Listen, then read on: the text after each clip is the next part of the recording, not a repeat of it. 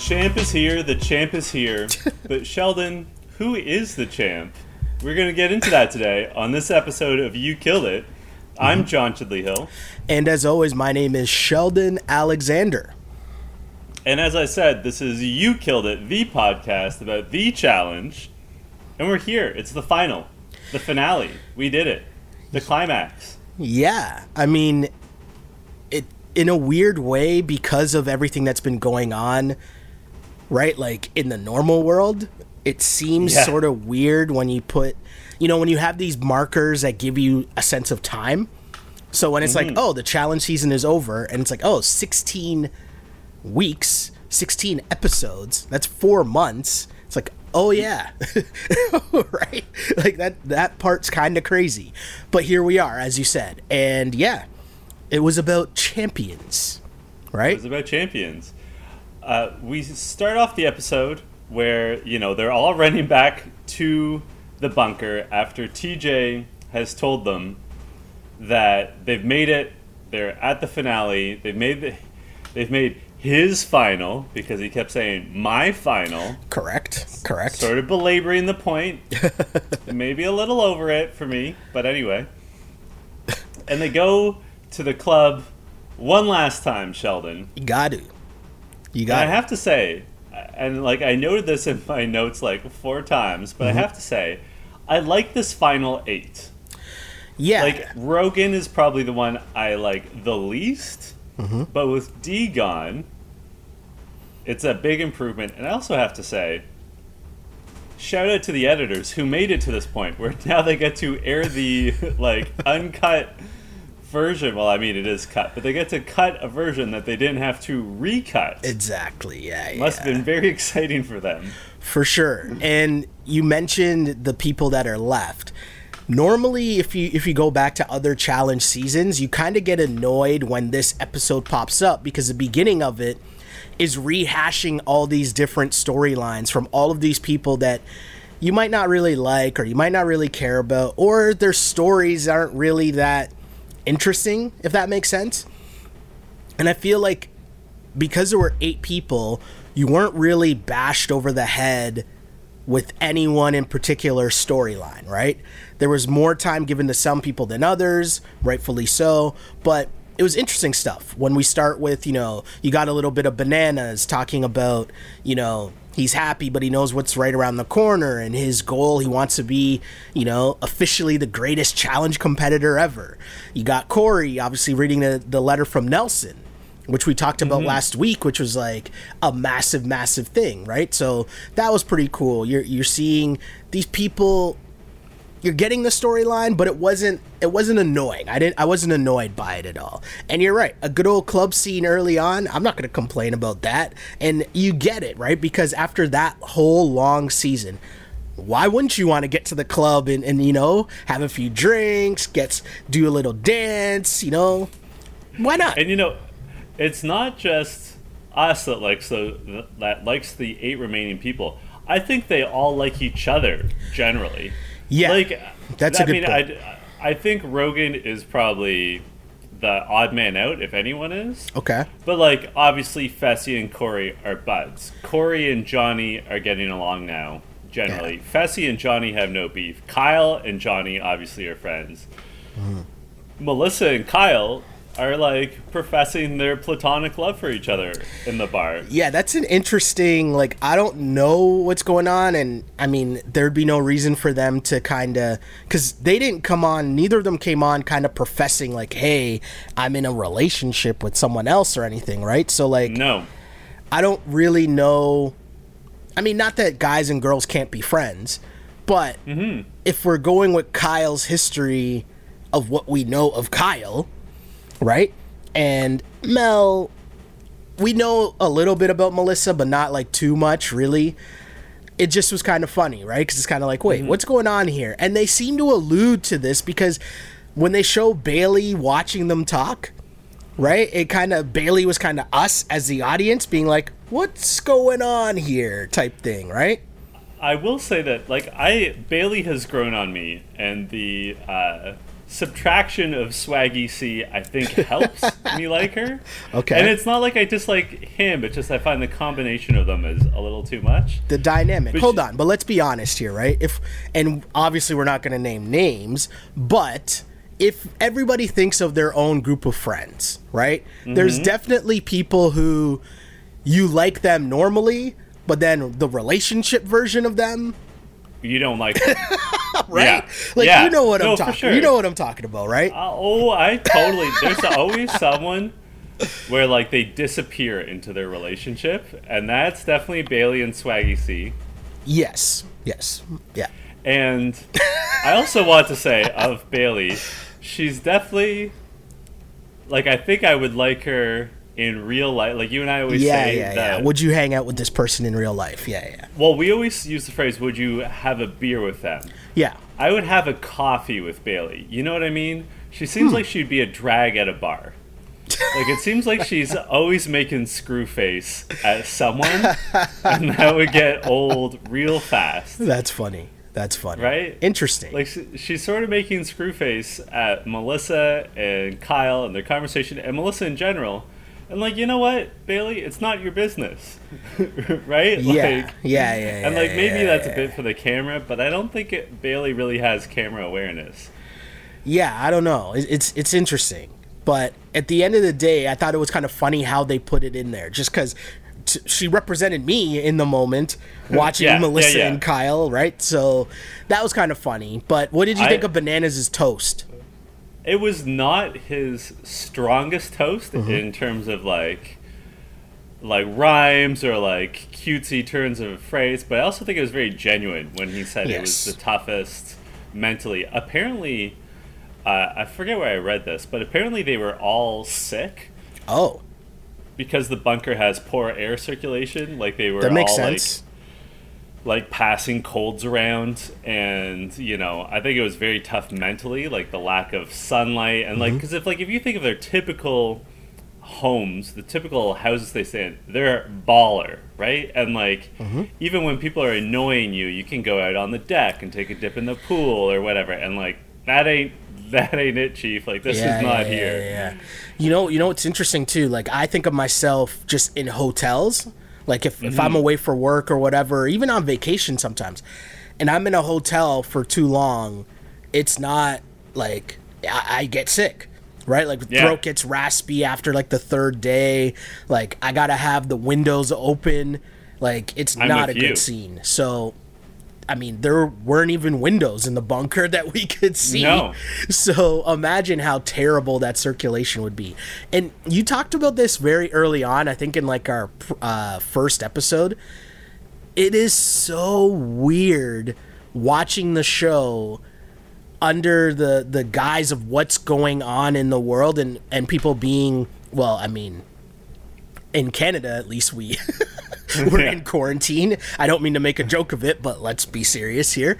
And being quarantined in our homes and not being able to like leave. So we kind of felt a little bit of the same, like on a way smaller level and a way different level, obviously. But there was some, there was some notion of us being like, oh yeah, this is weird. This is just weird being stuck here and not being able to go outside. You're totally right, and I'm glad you brought that up, because, like, especially for, like, so this started airing basically the first week of the pandemic, and, like, here in Canada, well, I'll say in Toronto, it was still cold. Like, it was not, it was still snowing, it was not pleasant to go outside, so sort of the way things were done in Toronto was typically you were only supposed to go to the grocery store once a week, or every 2 weeks, depending on the early stages. Yeah. And we were only supposed to go outside like once a day, basically for like an hour of fresh air. Yeah. And it was fucking cold and like too cold to go out at night, basically. Yeah. So, as Sheldon's saying, I had a lot of sympathy for what the people in the bunker were going through, because like, I think all Canadians get cabin fever over the course of a winter, and then to have that extended and like legally reinforced into the spring was pretty tough on everyone. No, I agree. It was super weird. It was super odd, but that's what made the club scene that much better. Hey, it was. It was, and like I cannot wait to go back to a bar or a club. I also have to point something out because it's sort of been a running gag on this season of You Killed It. Okay. That I always point out what kind of tank it was. Right? Okay. Or like I take a shot because like I'm into history, and I don't know why I didn't notice this any like earlier, but so this bar that they're at, it's like airplane themed, right? Like there's like a propeller and stuff. Mm-hmm. But the bartenders are wearing U.S. naval uniforms. I never noticed. How did you notice that? That's amazing. They were only in the background. I didn't notice it until this episode. But I'm like, why is he wearing a naval uniform? And granted, they could be Navy pilots, right? Like that's what Top Gun's about. Yeah. But like, I was like, that's a naval uniform. That's not an Air Force uniform. Like, what's happening? I love the little things that you pick up on. I never even thought of that. Never even noticed it. Would have no idea, but hey, I hear you. This is my weird brain though. Like this is why I did badly in school because I like fixate on things that are not important. I'm like, but what about that? And they're like, that's not what we're talking about, John. Yeah, but I had to notice that. There's something I do want to talk to you about though that's super interesting to me, and there are a couple conversations early on, like before we get to the challenge, where. You know, Corey in his confessional, he's talking about how he thinks Johnny Bananas is his greatest competition, right? Mm-hmm. Which I thought was interesting. I did too. And then you get Fessy and Casey, and you can tell they're feeling a little nice, right? Like, you know, Fessy had that look on his face, you know, when one of your boys or one of your girls has had a little too much, and then they get up in their feelings late night, and you get one of those late night real talks. That's what it seemed Fessy was on. Fessy and Casey. And he was saying, you know, they think, you know, it was a great rookie year that they both had. And when he looks around at all the other competitors, he doesn't see how him and Casey can lose. And it was so funny because my initial thought right away was, while on one level I agree, on another level, because I've watched way too many seasons of The Challenge, like, you don't know what's about to happen, do you? Like, no, you don't know no idea. What you're about to go through a threshing machine, my friend. Like, this is not. I also have to say, on paper, I could agree that Fessy would be a favorite. Yeah. Jenny, to me, was the clear favorite among the women. Like, Agreed. No disrespect to Casey, but Jenny is on another level. And I know Casey played football, and this is like no disrespect to Casey, but Jenny is a beast. Like, no. I agree with that. Is a whole different level. And also, this is Jenny's second season of the challenge. Mm-hmm. And like, I follow Jenny on Instagram, and she has singular focus.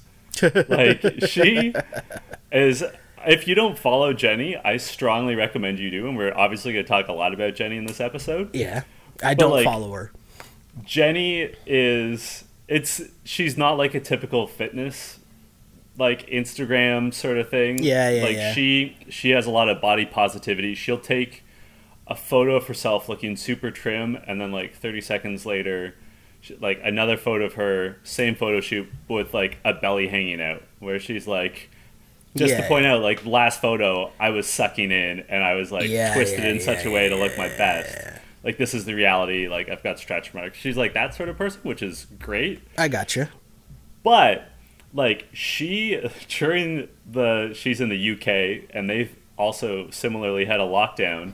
Mm-hmm. She's like showing videos of how she's like working out in her backyard, and like she probably still is working out 2 hours a day. Like, her level of intensity with just like being on top of her game and like mental focus is the sort of thing that you need to, say, climb a mountain as an example, or to remember numbers if you're doing a math equation.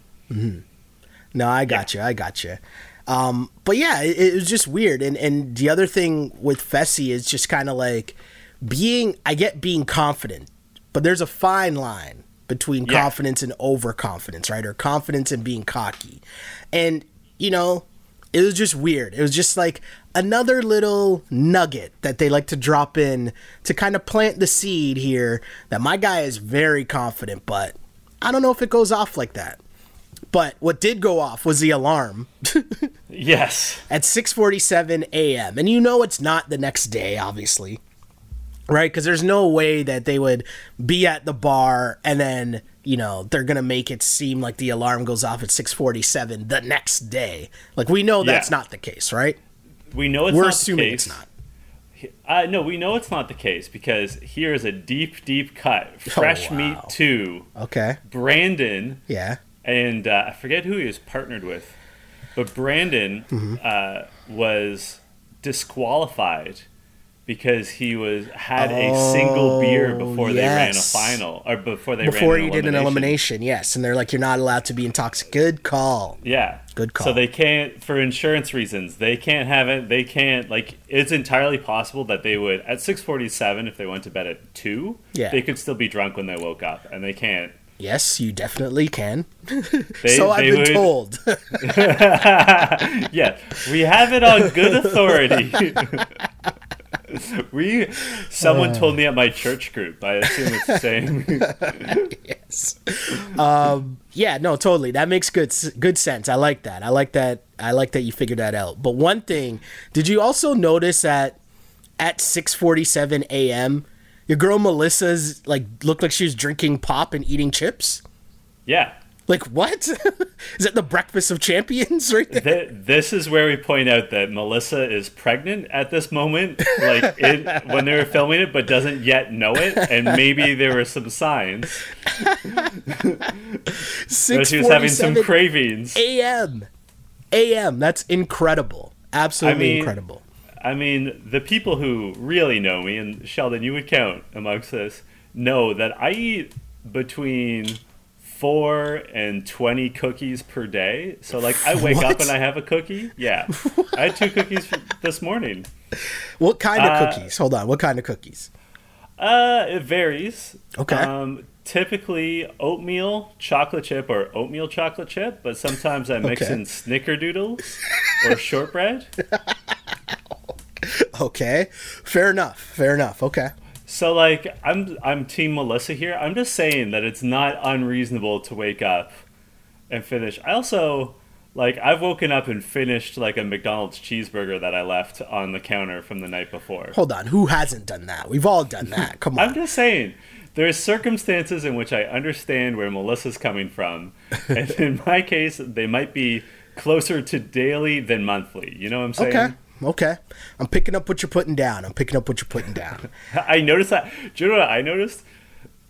On the point about her eating potato chips is that, the alarms go off, Melissa wakes up, and then we see her eating the chips and pop. So either one of two things happened. One, she got up, went to the kitchen to get her chips and pop, and came back to, watch people pack while she had her little breakfast.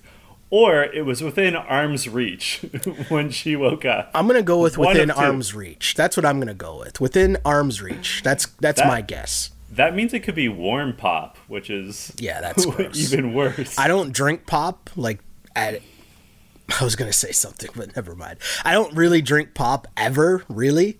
There's very rare occasions where I do, but warm pop just sounds so disgusting. Poor Melissa. We're being so judgmental. No, we'll get to that. But yeah, so they end up on the mountain. They layer up for sure. They end up on a mountain, and TJ says, "This is the end of the world." Shouts to TJ. TJ was on one in this episode. TJ had a very TJ-esque season, right? He did. It wasn't Invasion of the Champions when TJ was at his meanest. Okay. Remember, who's that guy? Was it Derek who quit and they slowly lowered him into frame? I forget who that was. TJ just bagging on him? I forget who that was. Oh, it was Theo. It was Theo. That's who okay, it was. Okay, yeah.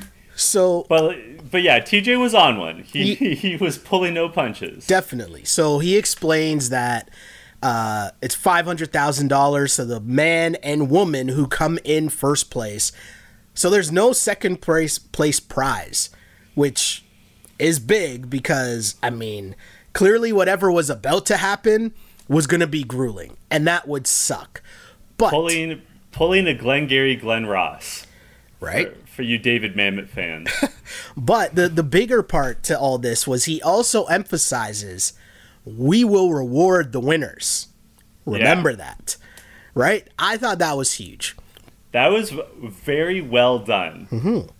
So he also goes on to explain that you'll be climbing 9,000 feet of elevation while trekking 12 miles through thick snow. And we talk about, people who listen to this podcast a lot know that, you know, there's certain situations that come up, and sometimes it happens in the final, but sometimes there's challenges throughout the season that we talk about where we say, visually, you look at something and it looks hard, but it doesn't fully translate how hard it really would be to accomplish this feat. And when he was explaining that, I was like, yo, that sounds crazy. And we look at it, we see it, but I still don't think we were able to fully grasp how difficult this challenge would be. Because we didn't even mention, like, obviously we see the snow, so, okay, cool, it's cold. But, like, how cold is it, right? And I think I saw somewhere it said, like, minus 20 was one of the things in one of the graphics. I'm so glad you asked. It was in one of the graphics, and I assumed it was minus 20 Fahrenheit because it's an American show. So I looked it up, and that is nearly minus 30 Celsius. So it's like 29.89, like minus 29.89-ish ballpark, if memory serves, Celsius. Yeah. And I personally love it when they do challenges in the cold because it's something I can relate to. Not to harp on our Canadianness. You're making us sound like, you know, let me go back to my igloo. This is what you're making us sound like right now. Well, but like in fairness, most of our listeners are American, and not all of them are from the northern United States. Some of them are from the south. Okay. And they may not have the familiarity with cold weather conditions that we do. Okay. So, for example, I could tell you that it was definitely, they were being real with that temperature because you could hear it, and I don't know if you noticed it, Sheldon, but when they're walking in the snow is creaking. Yeah. And that means it's colder than minus 15 Celsius. Like, that's something that you know when you live in a cold climate. I don't know that. How do you know that? That's incredible. How do you not know that? That's I don't the thing. know that. Why would I know that? I know it.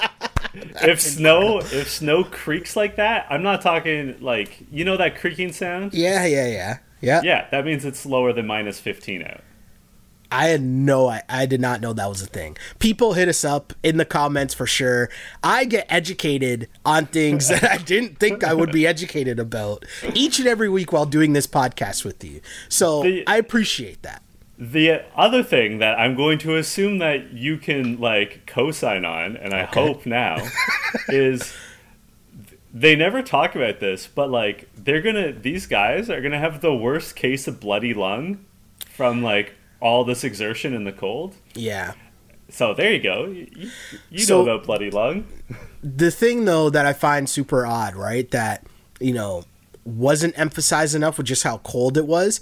I don't think they talked enough about how like their faces being exposed, you know, how many layers they were wearing, gloves, right? Like how many gloves.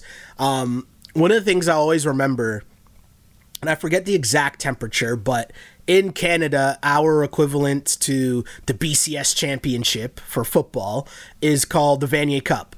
And there was one year we were doing that for the network I work for, or I used to work for, I guess, at this point. And it was in Hamilton, and it was freezing cold. And we knew it was going to be freezing cold going in. And so in preparation, the whole thing was, okay, how many layers are you going to wear? All this stuff. But whatever, you layer up. And to me, I'll never forget this, but I was keeping track of the moment where I was like, okay, the coldness has gone through my like 8 layers that I was wearing, and I am now cold. And I remember the moment, it was in the second quarter with like 3 minutes left in the second quarter, I remember being like, oh shit, I'm freezing cold right now. Yeah. And there's still more than half of this game to go. And I'm just standing and walking up and down the sidelines, right? So to be running up a mountain back and forth, like, I can't fathom how difficult this would be to do. Well, so for those of you who are not familiar with Bloody Lung, because let's not gloss over how unpleasant that is. Yeah. The humidity in your breath, in your exhalations, crystallizes down your throat and, like, cuts your throat a little bit, so you taste blood as you're running or walking, especially if you're running. And on top of that, they're dealing with the elevation. So they can't catch their breath. Like, I don't know, Sheldon, how much, like, climbing or anything you've done at elevation.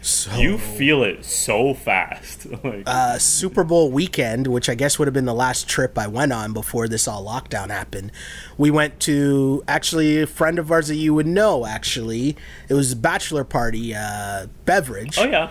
We Bev. went to Breckenridge, Colorado on a ski trip. And I remember before, everyone's like, oh, the elevation, you'll feel it. Obviously, I'm familiar with sports and, you know, talk about Denver, whether it's Denver Nuggets, whether it's football, and they talk about the altitude all the time. And I'm like, oh, yeah, you know, so I know it's a thing. And when we're going there, they're saying, oh, yeah, this is a thing, this is a thing. And we're staying on the mountain. And let me tell you, the first day, me going up and down the stairs, I'm thinking like, oh man, I'm way more out of shape than I think I am because I need to catch my breath going up the stairs. Like the 3 flights of we were in a massive, beautiful house, side note. But going up the stairs, I had to stop because I was like, holy shit, like, why am I so out of breath? And it was funny because no one else admitted it to each other because we all separately thought like, oh man, we're really out of shape, right? For like the half of the first day until it was like, oh no, me too. Oh no, me too. Oh no, me too. Oh shit, the altitude's crazy. And I had trouble sleeping. Like I couldn't even sleep properly the whole time we were there just because I had trouble breathing. So again, to further your point, I have no idea how they were able to do this. Like I can't picture trying to run and like exert myself to that level at that altitude in that cold. I can't fathom that. I can't. In deep snow. And then we should actually talk about what the first stage is. They call it the first checkpoint. They have to cross-country ski, which is not easy. No. Especially if you've never done it. Correct. And they have to carry a total of 12 logs, a maximum of 3 at a time. I couldn't tell you how far they went. I'd say it's at least, 5 kilometers it looked like? It was not short. I'm surprised they didn't mention like how long it was, right? Like that's kind of a weird thing to leave out. But yeah, you're totally right. It looked like a super far distance. And you mentioned cross-country skiing. It's funny because normally, you know, at first I was watching it and I'm thinking, oh man, this is super unfair, right? Like, if you never cross-country skied, you're screwed. But then I thought about it and I'm like, oh, well, normally how many challenge finals have we seen where swimming becomes like a major stage in it? And although obviously more people, if we're, you know, doing this by percentages, obviously more people swim, I would assume, than people who ski, but still it just represents another part of the challenge that adds a wrinkle to where it's expect the unexpected, right? Because you think it's going to be, you know, based on one thing and then nope, flip the script. How good are you at cross-country skiing? Good luck with that. Like I've been cross-country skiing maybe at the most 5 times and it's fucking hard, man. It is not easy. And then to do it while carrying logs, I don't know how you would do it. Like maybe like put a log under each arm and like try to I saw Casey keep your arms pinned. I don't know how you do it. Casey at one point, if you notice, she had when she got back, she had a log like in her jacket. So she actually unzipped her jacket, put a log in there, zipped it back up.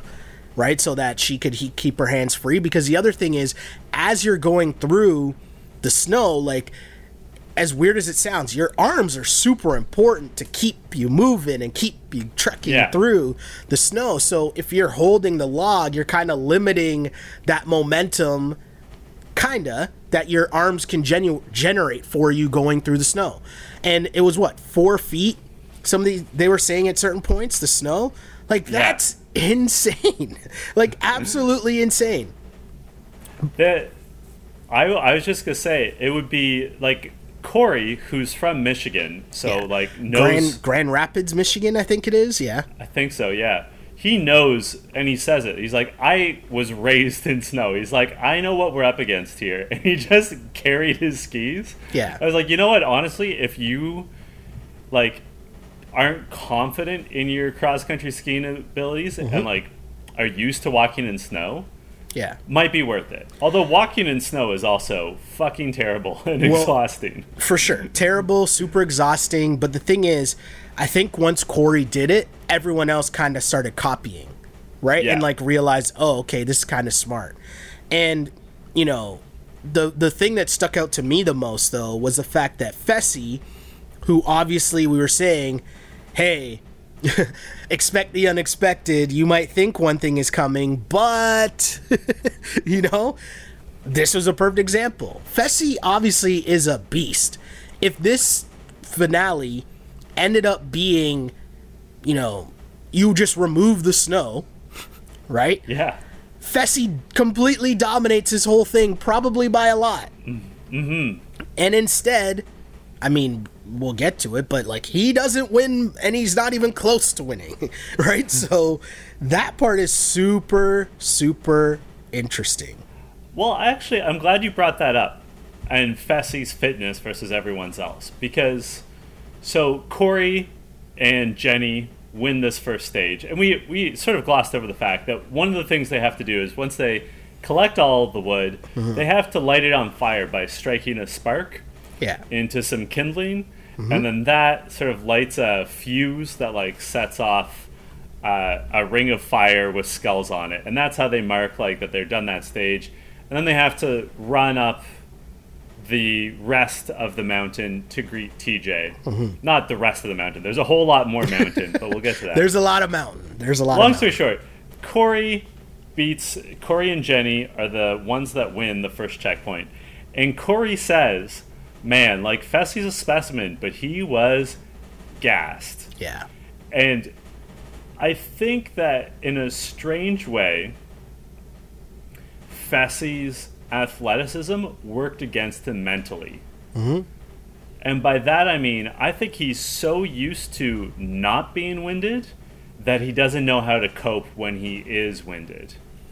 And like, probably doesn't know how to pace himself as well. And probably it's a different psychology when you like hit rock bottom like physically to keep yourself going. And I think someone who's less in shape but still in decent shape, like Corey or Johnny, because they do get winded from time to time and Fessy doesn't, they might have been better prepared mentally to push through the lactic acid. And we saw that with Corey. Well, I was just going to say,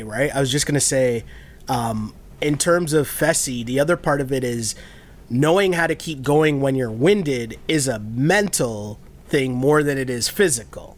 Right? And if you're not used to that because you're just dominating and you're so far ahead, and I think an important point is Kyle says very early on, right from the beginning, he's like, Fessy comes out of the gates, I'm paraphrasing, but he says Fessy comes out of the gates super hot, ahead of everyone, and I kind of expected that because of his background and his ego.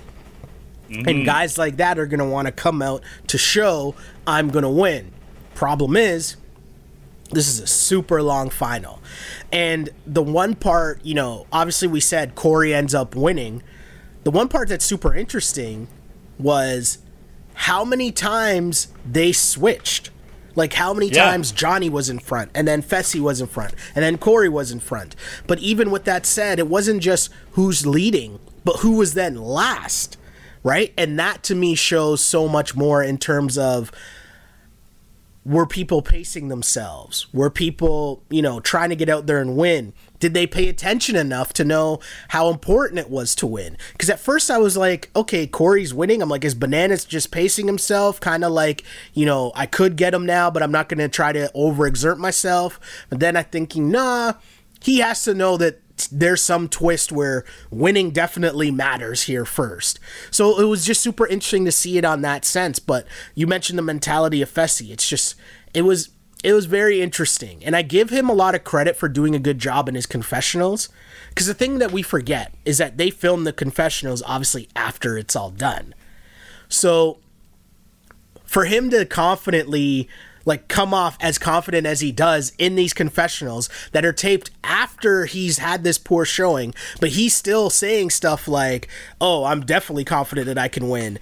Oh, I know Corey's dumbass can't light a fire, so I think I can catch him or whatever, right? Like, it's just it's the weird things that I pay attention to and I think of, right? But yeah, it's very interesting seeing Fessy compete in this final, because this had to be the reality check of, I'm using this reference, and there's going to be a lot of people maybe that don't have no idea to remember the old school MTV show, MTV Diary. Do you remember that? It was a classic MTV show where they would basically follow a celebrity or musician for a full day. And it was just them telling their story of their day or week or whatever. It was called MTV Diary, and it was so good. So good. Such a great classic MTV series. But the line that was always the catchphrase of it was, you think you know, but you have no idea. This is a diary of blah, blah, blah. Ludacris had the best episode. Why is it Ludacris? How do you remember Ludacris? Why do you remember Ludacris's episode? Because that's amazing. That's a good pull right there. He comes across so well on his episode of MTV Diary. Yeah. The thing that struck me the most is he was saying how when he was performing live and women would throw their underwear at him, he would have a roadie or whoever collect it all, take it to a laundromat, and then donate it to a women's shelter. Because that's not where I expected that story to go. Right? Wow. And when I saw I'm like, wow, and he says in the confessional, he's like, what would I do with women's underwear? Yeah. He's like, but there's women that could use that. Wow. So he's like, I always just have them take it to the laundromat, and then because I'm still on stage and partying, it doesn't slow us up at all, and then have them look up the local women's shelter and then have them drop it off. How does one get that job as a dude that collects the panties being thrown on stage on a rapper's tour? I don't know, but it was such a creative thing, and so MTV Diary always sticks with me because of Ludacris and that very inventive way of giving back. No, but that's just an OG great show, and I hope that enough people would be old enough to remember that show. But the thing that stuck in my game, Sheldon. It's a very dangerous game. I know, a very dangerous game. There's people listening that are like, "What are you guys talking about?" The only MTV shows I know is that Siesta Key. Right. But anyways, the reason I brought up MTV Diary was because it was an MTV show, and the tagline of "You think you know, you have no idea." And Fessy, clearly, he thought he knew, but he had no idea what this final was going to be. No. And also, on the note of Fessy, if you're him and you're like, I want to go back on the challenge, what do you do to improve? Right? How do you... Yeah. Because, he's already the big... how do you fit... do you train at altitude? That's... Right? Where do you go from here? But I think that's the point, right? That's the point of the challenge.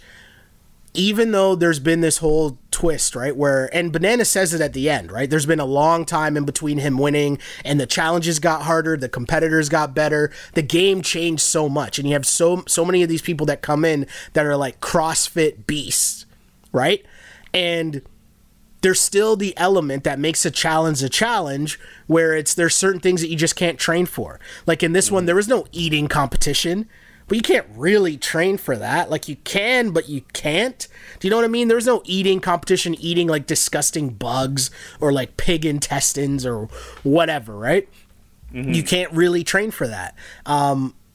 Was it Jenny saying how like she practiced her math, right? That was one thing that she trained on more, or puzzles, right? And people practice those things. There's little things here and there, but you're right. In this, Fessy, there's nothing he can do. Literally nothing he could do. And also, like, are you supposed to practice starting fires? With, like, right? It's true. Well, and it's like true. They might not do that again for like 10 seasons. Yeah. So like you don't know. But that's what makes the show great. So we do have to point out two things that happen. Okay. In this first checkpoint. Like I said, Corey and Jenny win. And we should point out three things. But during the course of the checkpoint, Melissa is really struggling. Yeah, she's way behind. She's way, way behind everyone else. And also, Bailey tweaks her knee cross-country skiing. It's not clear what she does exactly, but like she goes one way, her left ski goes the other way, and with it, her knee. And she's in rough shape. She guts it out, to her credit. They all get to the first checkpoint. TJ congratulates Corey and Jenny and says that they are the final tribunal, and they're going to have time to think about who they're going to pick to go into elimination, one man and one woman, because now they're all tied together and have to keep climbing, including going across a chasm on, I don't want to say a high wire, but essentially a high wire. Like, they have a few wires to hang on to, but like... Okay, I'm going to say this. I'd be scared shitless of that. Yeah. And I'd already be, as I described earlier, I'd already be freaking out because I'm freezing my ass off, right? I probably can't feel anything, can't feel my toes, my fingers are probably all done.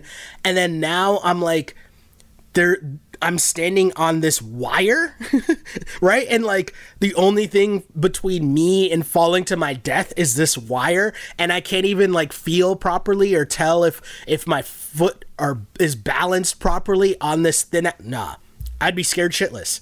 But the interesting part of what they said was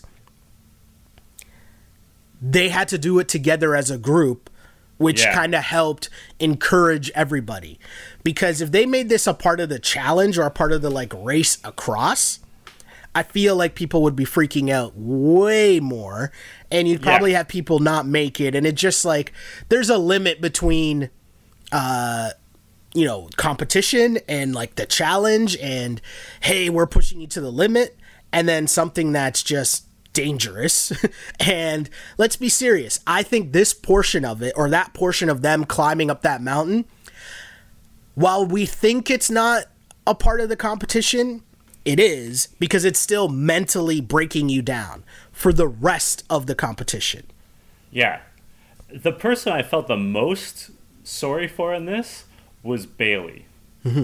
Because you would feel pressure to maintain the pace of the group, like keep pace with everyone. Yeah. And then I can't imagine how hard it would have been on her injured knee to cross a bouncing wire where you're trying to maintain your balance. Crazy. And it's swaying with the wind and it's bouncing, and it looked like they were going across one person at a time. Yeah. But like if anyone else is on the wire or like just getting off the wire as you step on, and they're like their weight is shaking it, so it's affecting, oh my god, like that would hurt so much. Like that would be crazy. Agony and scary, and everything we mentioned before with the elevation, which would be getting worse as they go higher, and the cold, and like just, I mean, credit to all of them for getting this far. It would be, I wouldn't be able to do it. I don't think I would. Like it was, and that's what I'm saying. And I'd like to get other people's opinions too, just on how difficult that challenge seemed, because I know it kind of came off, maybe especially the ending, kind of anticlimactic, which will actually, you know what, I'll save that spiel for the end.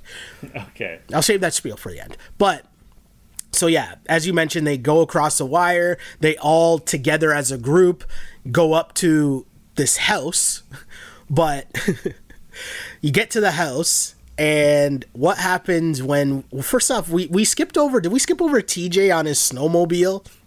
Yes, we did. It's an ATV with like Caterpillar wheels, so it's sort of it's not quite a snowmobile, but like it can go on snow. How did I know that whatever I was gonna say? Because obviously I know I'm wrong. I'm just throwing shit out there. I'm like, that shit's a snowmobile to me. In fact, I was like, yo, that looks like some shit Batman would have or something. That you would know exactly what it actually is. Hey, I appreciate you, man. I appreciate thank you. Part of the pandemic has been I've gotten really into motorsports, partly for work, partly for fun. Okay. Since the challenge is almost over, I strongly recommend, if you have Netflix, you watch Formula One Drive to Survive. It is I've heard that's really incredible. Good. I've heard it's really good. My God. Sheldon, you should watch it, and our listeners should watch it. I've heard it's really good. So good. Anyway, I'm learning more about cars and motor vehicles. Partly why I'm always doing shit like this and derailing the podcast. It's all right. It's all right. I think the people tell us that they appreciate our wild tangents as we weave through the challenge episodes, right? But yeah. I just need to say, so far we've spoken about the cold. Like in terms of tangents, we spoke about the cold, MTV Diary. Yep. U.S. naval uniforms. Yep. There's something else that was random. The Vanier Cup. The Vanier Cup. We're all over the place. What can I say? All over the place. Yeah, so again though, because the thing that was emphasized was I was kind of wondering, was the twist going to be, okay, this is a final tribunal. But in my mind I was wondering, okay, is this twist going to be you think you're picking someone to go into an elimination, but really you're just picking someone to go home? Right? Like, yeah, I was wondered about that. I had the same thought. I wondered if that was the twist, but then I thought, nah, that's too cutthroat. Too cutthroat, and you know, you're already killing them enough in this. There's no need to go that far. But also what ends up happening is obviously you're safe from elimination, and you know, as they climb across this, they end up, and Jenny and Corey both have interesting decisions to make. I think that Jenny's decision was super easy to throw in Casey, but Corey's decision, Corey's decision was super hard because there's two sides. Johnny Bananas is obviously the OG challenge champ, challenge vet, and, you know, seems to be comfortable in the snow. But Fessy is a challenge beast so far. And on top of that, he's also Corey's boy. Mm-hmm. So where were you leaning on this? Because I'm going to be honest. I was like, oh shit, you throw Fessy. Yeah. Yeah. I was thinking Fessy. But I will give Corey full marks here. Full credit. Mm-hmm. He noticed how gassed Fessy was. Yes. And he noticed that Johnny was not gassed. Mm-hmm. Mm-hmm. So he made the choice of putting in Johnny. Yeah. Rogan nominated himself, and then Fessy in confessional was like, buddy, you're not a hero. We were all going to vote you in anyway. But a great look by Rogan, a good attempt by Rogan. You got to try. Hey. You got to try if you're Rogan. Shoot or shoot, right? And then it was going to be Bailey. Who nominated themselves? Melissa nominated herself. Yeah. And Jenny, as you said, no-brainer decision, puts in Casey. But let me ask you something here, though. We both said that we probably would have put in Fessy, right? Yeah. And that's with us seeing the challenge in terms of what we're watching on TV. So we're thinking of it as Fessy as the beast competitor, and, you know, he's the favorite coming in and all that fun stuff. As you mentioned, which is a good point that I didn't even really think of, we don't have the benefit of seeing what Corey's seen in terms of Fessy gassing out. But if we remove all that for a second, should Corey feel a way about throwing Fessy in because they're boys? Or because, there's $500,000 on the line, sorry, bro, I gotta put you in? Should he feel a ways, if all things were equal, and he just had to throw in it's Fessy or Johnny. Do you think that would you be okay with him? Should he be okay with throwing Fessy in? I think he should be okay, but I do think that, like, given his history of disliking Johnny and vice versa, that, like, it is, like, we both say that we would put in Fessy, but also Corey's logic is flawless. Like, I'm not gonna... Oh, no. Especially how it played out. He was totally right. He was 10,000% right. I was wrong. You were wrong. Like, Corey was bang on. He made the complete right decision. Bananas knew it too. I think Fessy whatever, but Bananas knew it too, right? So definitely Corey knew what he was doing and made the right decision. And Bananas, when his name was said, looked maybe the most crestfallen I've ever seen him. Yeah. Like, he was just like, he didn't say it, but you could see it in his head. He was just going, fuck. Like, well, you got to think about it, right? You get to this point, if you're Johnny Bananas, it's so far in between challenge wins. You haven't made it this far in a challenge season in how many years? And so to be this close, where you think you have a pretty good shot at winning, and then there be another elimination in the middle of the final, and who knows what that elimination could be? Like, what if that was the eating challenge? That was just something completely fucked up. And then that's how you're going home? That would be devastating for him. And the look on his face in that moment is probably him thinking, how many times have I seen this play out? Where someone gets sent home at this point, and how devastating it is because they didn't want to eat a cow's eye or something. And he basically did that to Anissa, who, by the way, tweeted about the final last night saying, like, isn't it funny how no one was paired together and how I wouldn't have held anyone back? I'm paraphrasing, but that was the gist of what she said. She's like, boy, I would have loved to have done this final. Great point, though. Great point. Some would say she would have done better than Melissa and maybe Bailey. Well, that's the point that kind of really sucks about them quitting. I mean, Bailey was hurt, so it's a little different. Yeah. But Melissa just, like, giving up is kind of weird. Because, I mean, you don't even, like, why not even just participate in this elimination? That's the part I don't get. That was kind of weird. Right? So, I guess the first thing, because Melissa quitting is kind of pathetic, right? And Melissa saying that she quits, she says mentally and physically I can't carry on, and TJ says, you've seen the show before, right? Yeah.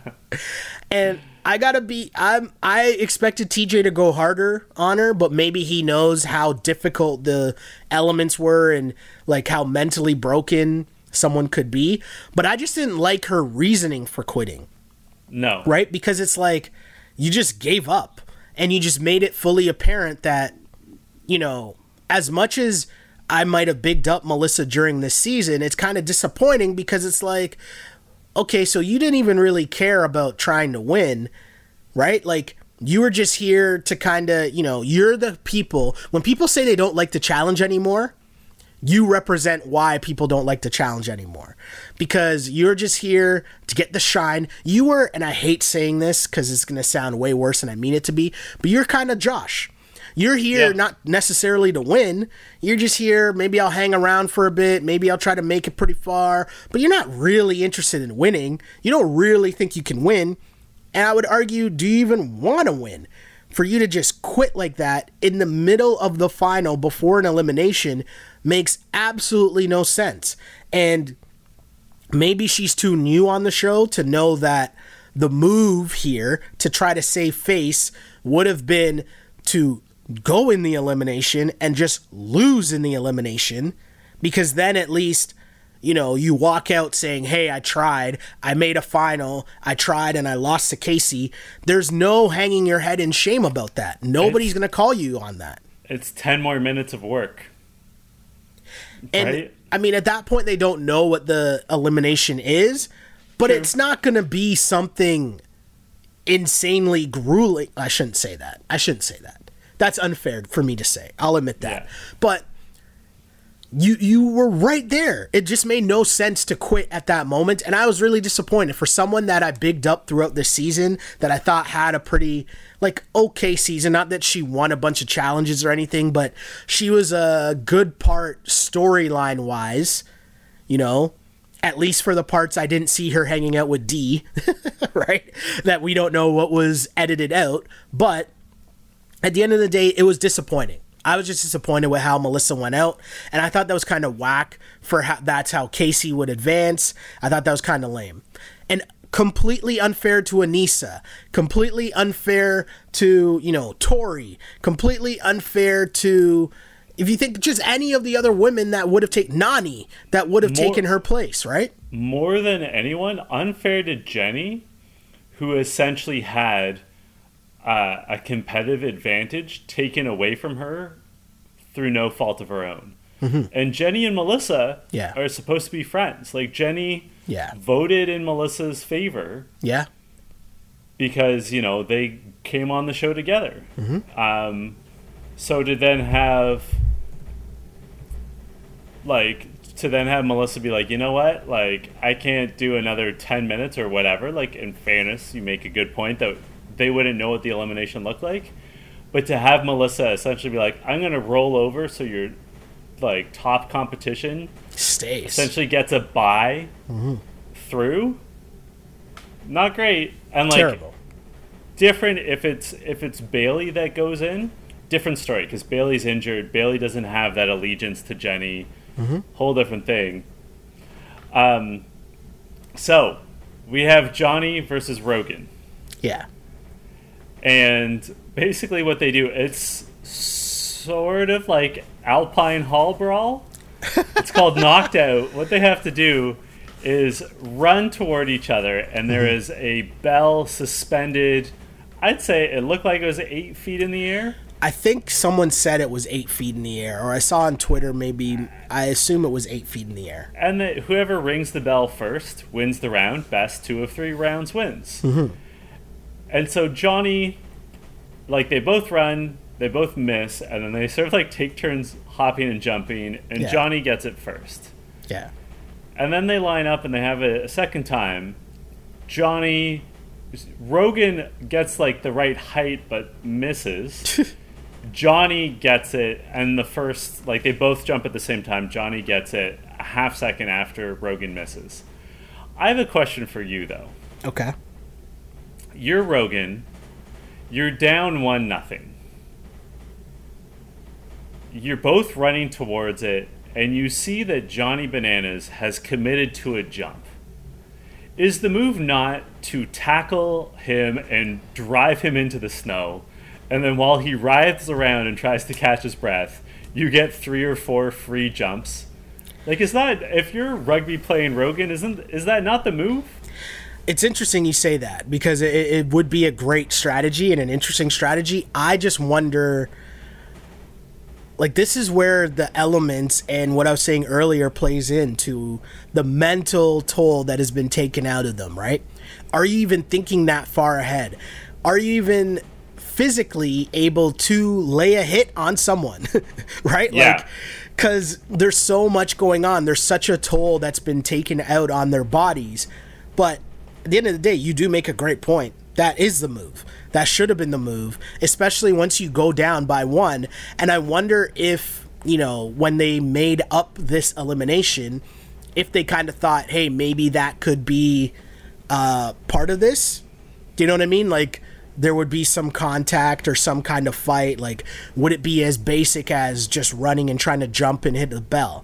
Because this is another perfect example of, okay, yeah, it seems pretty simple until you think about, hey, they're running in snow and then trying to jump in snow. Until you actually try to do that, you might not understand how difficult that is, or at least more difficult than you think it would be. Their gear's probably weighed down with sweat, too, by that point. Oh, yeah. Their muscles would be aching. Mm-hmm. They'd be cold, so they'd be losing explosivity anyway. It would be miserable. I'm just saying that Rogan, or Johnny for that matter, I mean, it worked out for Johnny, but they both could have bought themselves time if when their opponent is stretched out with their hands above their head, if they just like went for that exposed belly and like dropped them. That's all I'm saying. If it's allowed. No, for sure. For sure. Totally makes sense. I totally hear where you're coming from. I got you. So we come to an important point. Yeah. As you alluded to, TJ said winners will be rewarded. Correct. And by that he meant not just winners of the checkpoint, which is what everyone thought, but winners of the eliminations too were rewarded by getting to go inside and actually sleep inside in the warmth. And the people who did not win that day have to stand outside in the cold for 6 hours. 6 hours. And not only just stand outside, but outside and below a window in which you can see everyone in the warmth. Or as Fessy pointed out, Jenny is walking around in a sports bra. That's how warm she is right now, while they're still outside, freezing their asses off in a fire, and having to listen to Kyle just blab about nothing. Like, I couldn't imagine how difficult it was, but I love how they edited that together. Kyle's like, oh man, Fessy just completely shut down. And Fessy's like, this guy just won't shut up. Like, that was so funny. As a talkative person, I was Team Kyle. Because I know I would be the one just babbling constantly. When I started working at my job, they called me Dull Roar for a while, because whenever I was at work, they knew that I was there because I was constantly talking. That's fair. I can't help myself. That's fair. But what did you think of this, though? Was it, like, what did you think of this twist? I liked it. I thought it was really good, too. And in fairness to them, when they set up these rules, they thought that Bailey and Melissa, or whoever finished, whoever was like on the outside looking in, they thought that there would be more people out there. For sure. Right?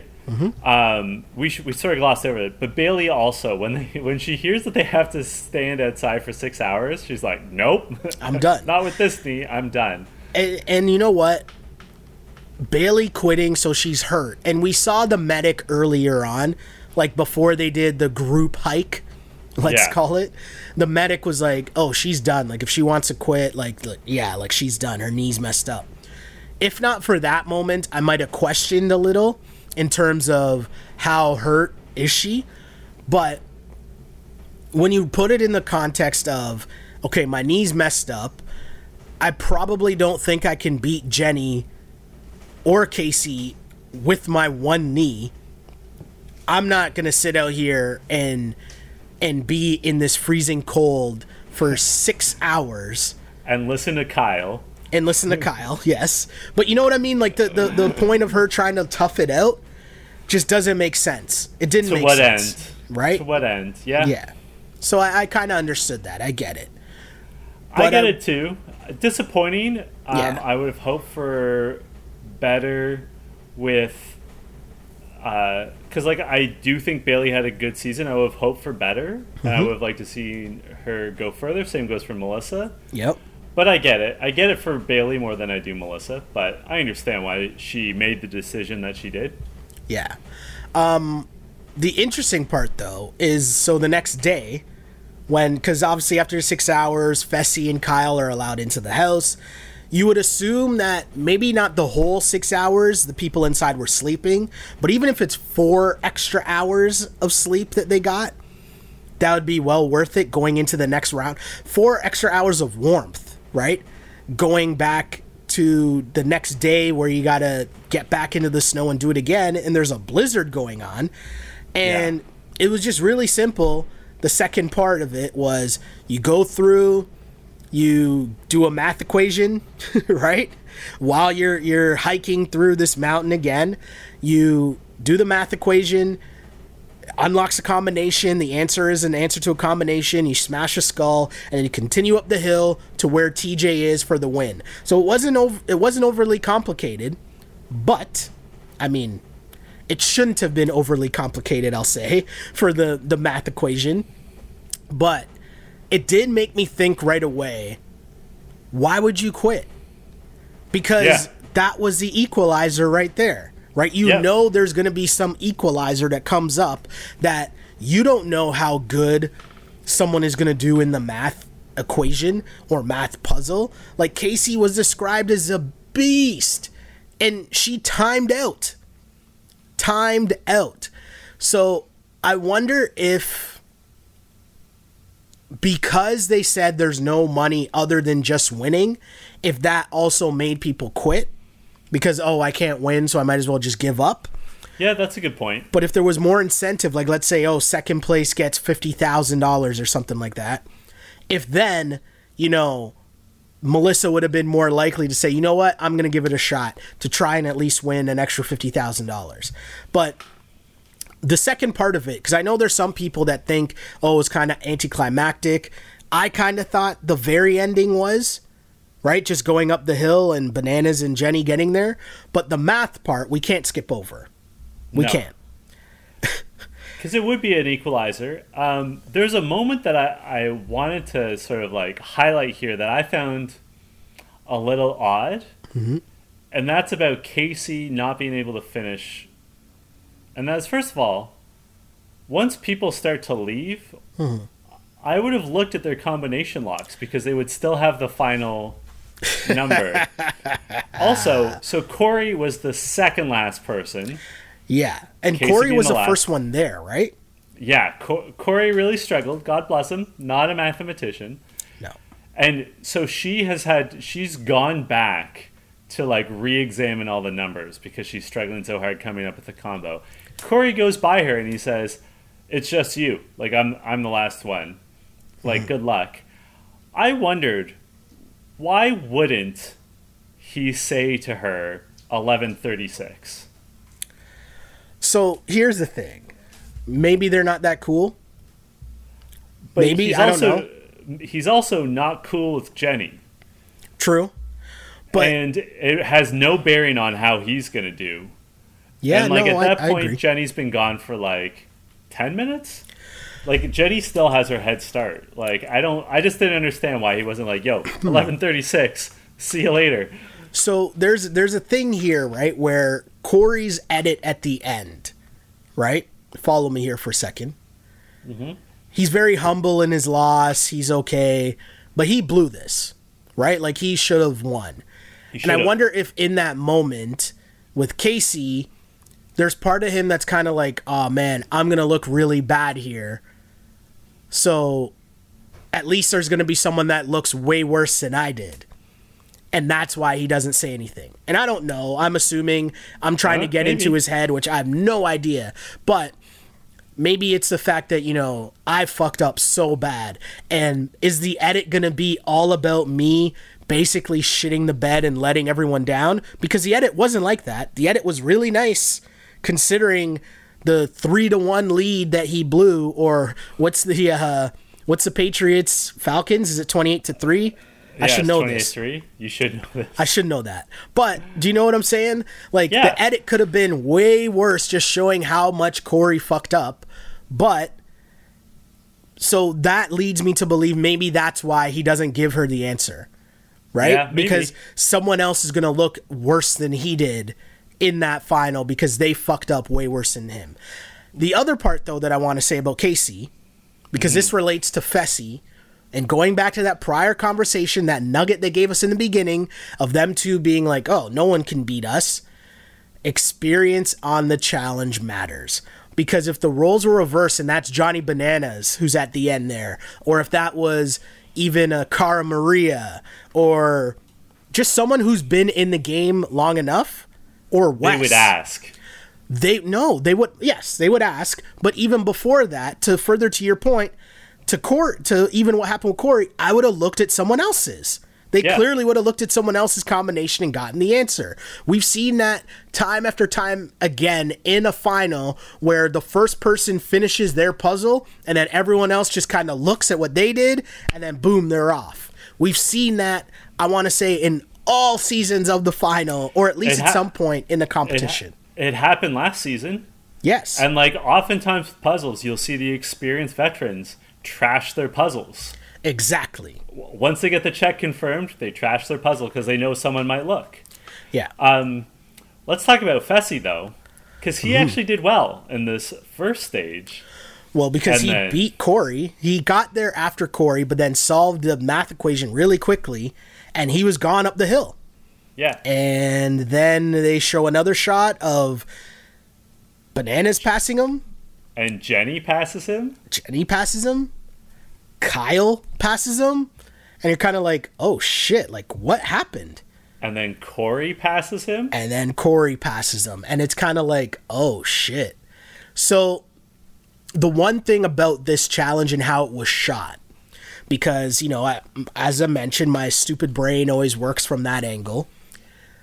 Shooting this challenge would be so difficult, right? You have GoPro footage, but that's just showing one person's point of view. You probably have a couple camera people, but how safely can you have a camera person filming while also climbing a mountain, right? Like, I'm sure they probably have a guide with them that's like making sure they don't fall and all that. But how many different camera people are you going to have? Are you going to have enough to kind of follow every single person? No. So once Fessy gets way far behind, he's kind of lost and out of the view of the camera people, because you probably have one person that's with the winners and one person that's with the last person. Right? Yep. So it's crazy, because even when you go back to the first day, and how many times we mentioned it, right? The lead kept changing, and we don't really get a good view of that actually happening. We don't really get a good view of, well, who was in the lead, and then how far ahead were they, and then what was the comeback like. We don't see any of that really. And that part really leaves a lot to be desired in terms of, did Fessy gas out? Like, how bad did Fessy gas out? Did he pull a Zach here, right? Where Zach couldn't get up the hill, and, when he was partnered with Laurel, right? Yep. It just makes you wonder about how that really went down. But it was not a good performance for him, but I think it was a reality check, a challenge reality check, in terms of, as mentioned, you think you know, but you have no idea. So Jenny actually wins first overall. Which is a big deal, Which is huge. And, won by quite a bit. Mm-hmm. And Johnny is second, but also wins for the men. So they each get $500,000. Who was third up that mountain, Sheldon? Kyle. And I gotta say, Kyle had a great finale performance. Yeah. I was very interested in that.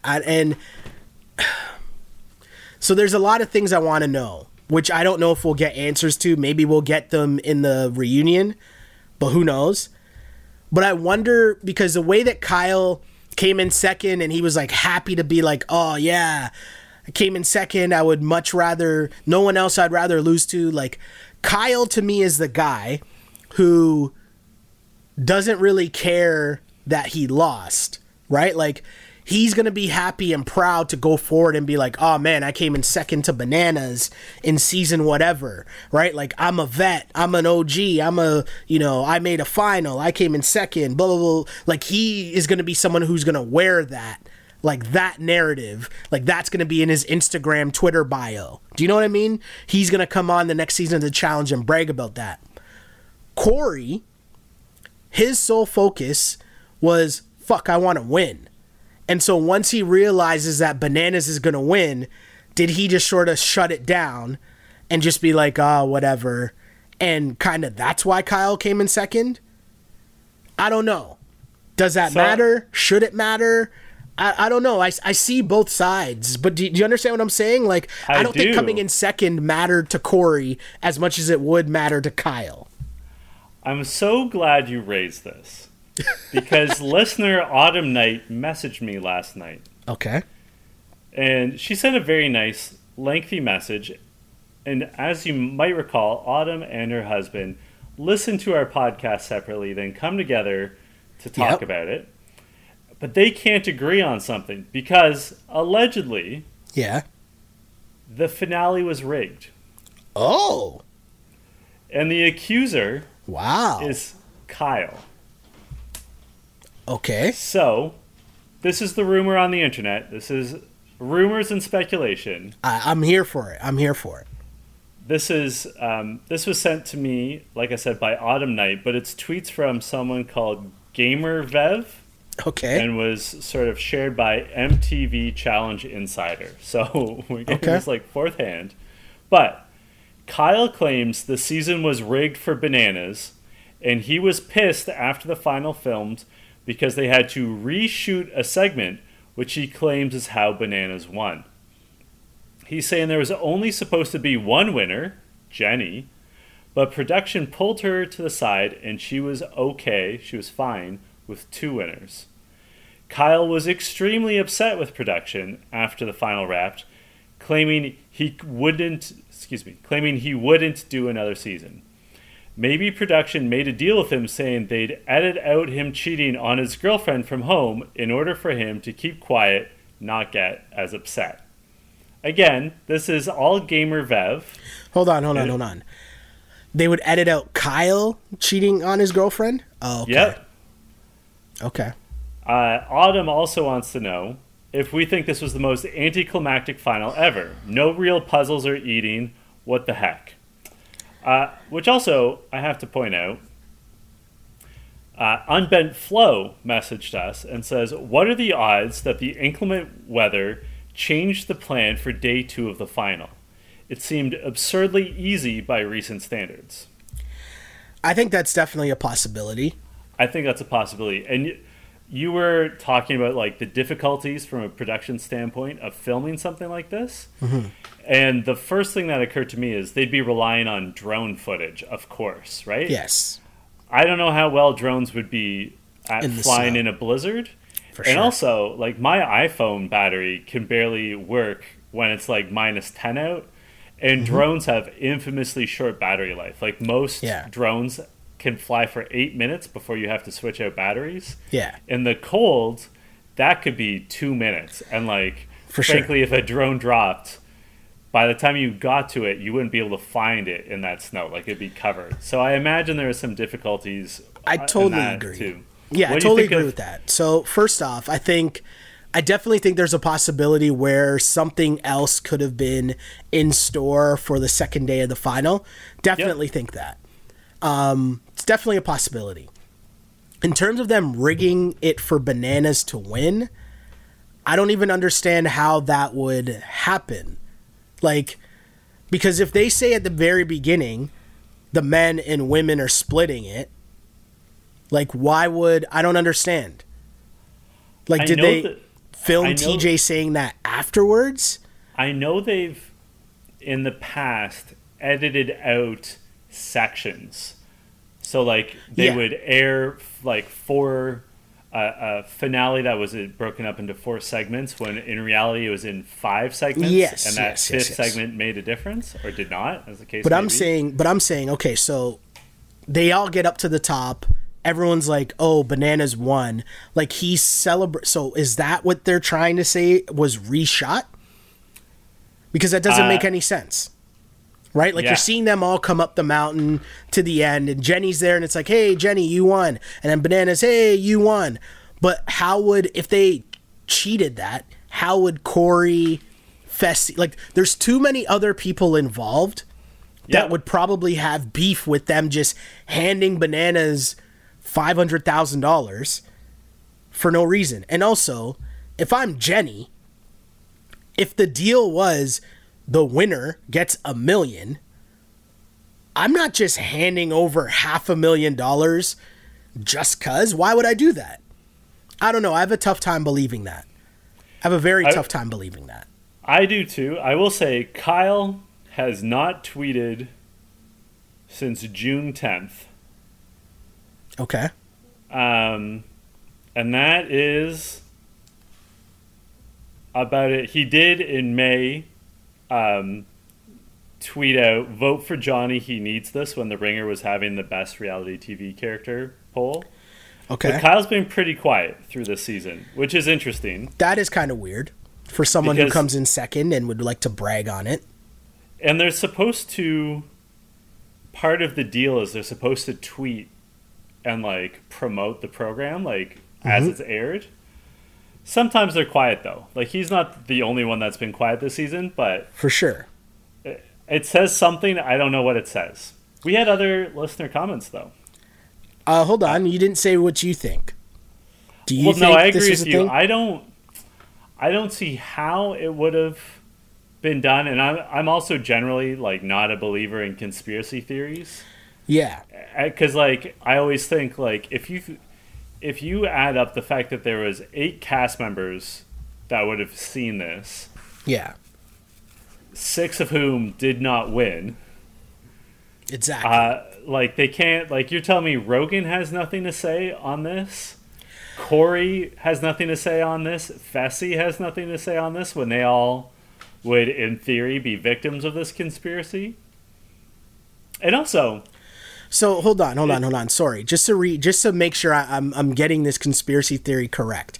okay, They're trying to say that initially, because I thought the same thing too, when they were like, the winner gets $1 million.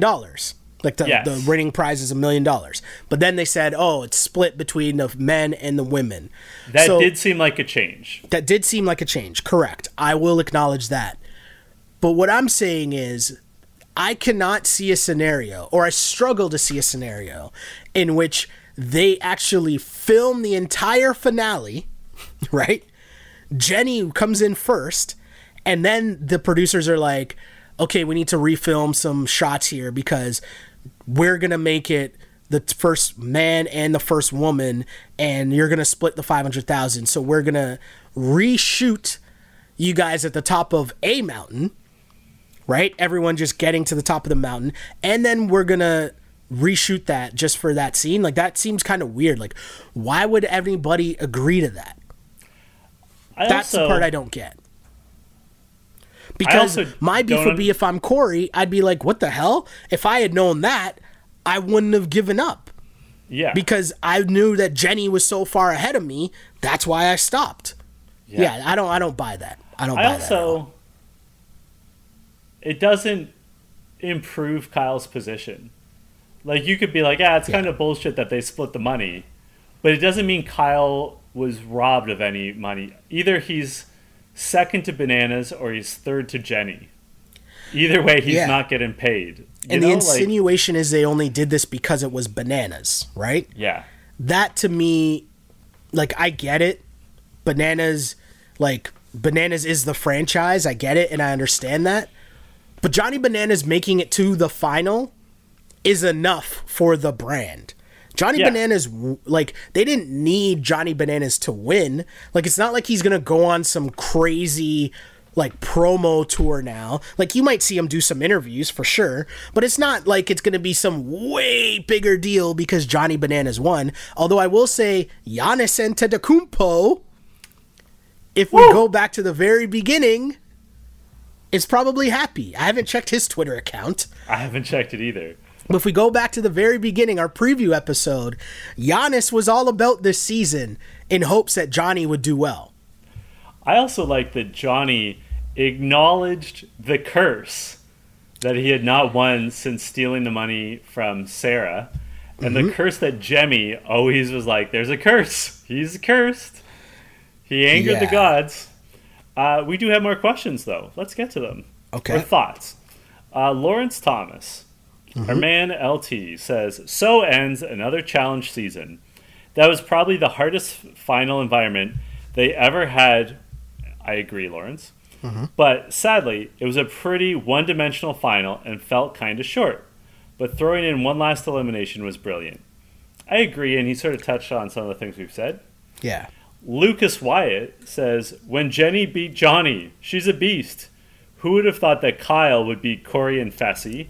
Puzzles, equations are the great equalizer. Pretty good final, but I wish there was an eating challenge. I agree with everything Lucas said. Yeah. Yeah, no, I totally agree with that. I also gotta say, I don't know about you, I didn't really have a line of the episode beyond maybe TJ saying, like, you've seen the show, right? Because everyone was too gassed out to say anything funny. I guess Bananas maybe saying curses be damned. Yeah. Which might also prove to be a good title for the yeah. episode, but Curses be damned. I'll remember that. I like that. Bananas, it's interesting, right? Because there's a lot of different things here. I don't know, like, it was a weird final. There's definitely something weird, right? Yeah. Like, and maybe we will find out if there was something off with the very end of it. But with that being said, there have been other challenges before where the final has kind of been like, I remember having this feeling after finals previously where like it ends and you're kind of like, oh, that's it. Like you were expecting another. Remember the one that Kara won? Yeah. Right? I remember that season, and I forget what season that was off the top of my head, but Free Agents? Maybe. But I remember that season, and after that final ended, I remember thinking, oh, that's it? Like, I thought there would have been something else here as well. So that feeling, you know, I'm kind of on the fence here. Like, I want to be in on the conspiracy theory, but on the other hand, it doesn't really make enough sense. And again, this shit was just really hard. Yeah. Right? Yeah. So, yeah. There's a lot of different things I think here about this, but sorry. I have my suspicions, but who is your MVP of the episode and of the season? Oh, it's got to be Bananas. I mean, at the end of the day, I got to give Bananas a lot of credit because, the one thing I will say when you mentioned the curse, as soon as he acknowledged it in the confessional, I was like, okay, he's going to win. Because I was like, wait, has he acknowledged the curse before? Right? Like, so when he did acknowledge it midway through the episode, I was like, oh, okay, Bananas is going to win.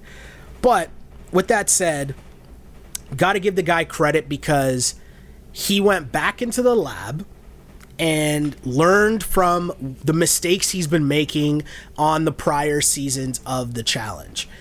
And he came in and played a game kind of more familiar to what CT has been doing the past few years, where you kind of just lay low, you play a father figure.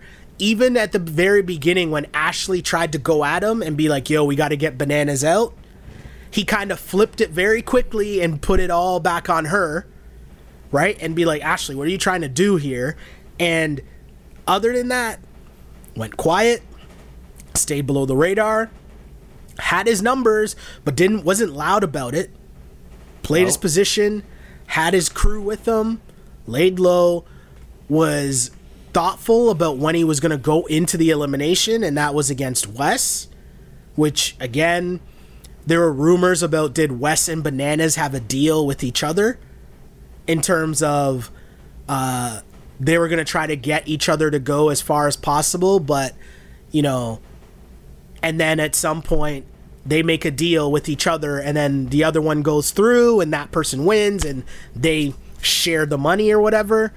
There's rumors of that also floating around online, but either way, I think the way that he played this season was smart. Partner with Wes, why make another enemy? Lay low and just handle your business. Lay around until the end and then take advantage of the fact that you have more experience at doing this than the others do. And we make the basketball analogies all the time, but experience matters. It right? really matters on this show. Yeah, being in certain situations and knowing how to deal. Think about the things that you brought up, right? That we've brought up throughout this episode. Fessy gassing himself out super early. If you've been through this before, you would know not to do that because you know there's another full day coming after it. So you got to pace yourself.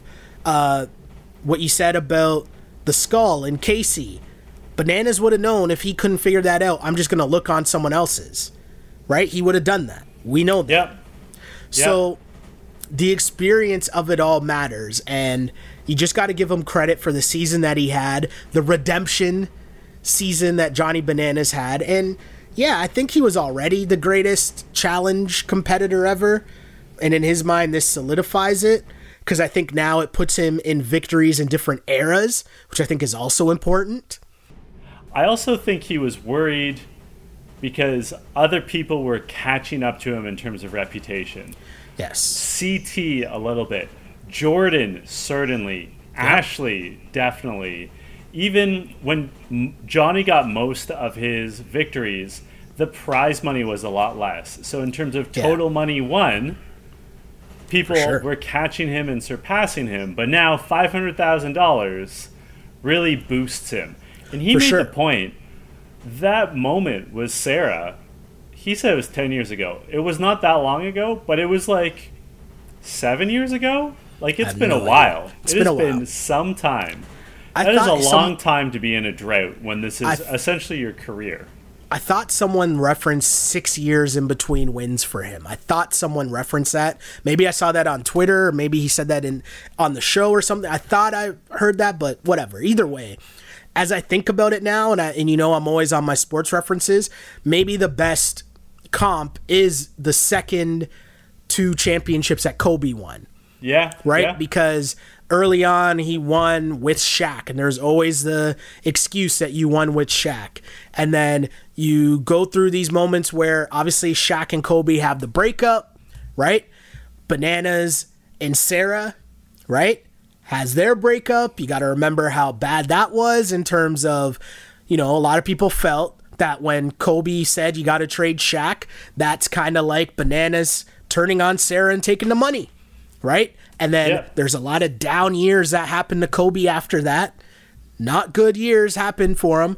Other guys start coming up. You're seeing the Carmelos, the LeBron. LeBron is in his prime at that point where Kobe wins those next few championships. The Celtics load up to come at Kobe as well. Dwight Howard is one of the top players in the game, and Kobe comes back and wins back-to-back championships. And if I look at this now, I think of Bananas, and I look in that light, and I think, you know, to me, Kobe solidified his GOAT resume with those second 2 rings because it was different eras, because he did it without Shaq, because of the adversity that he faced in between the stretch of the first championships to the next one. When I look at Bananas, I kind of think of it in the same light.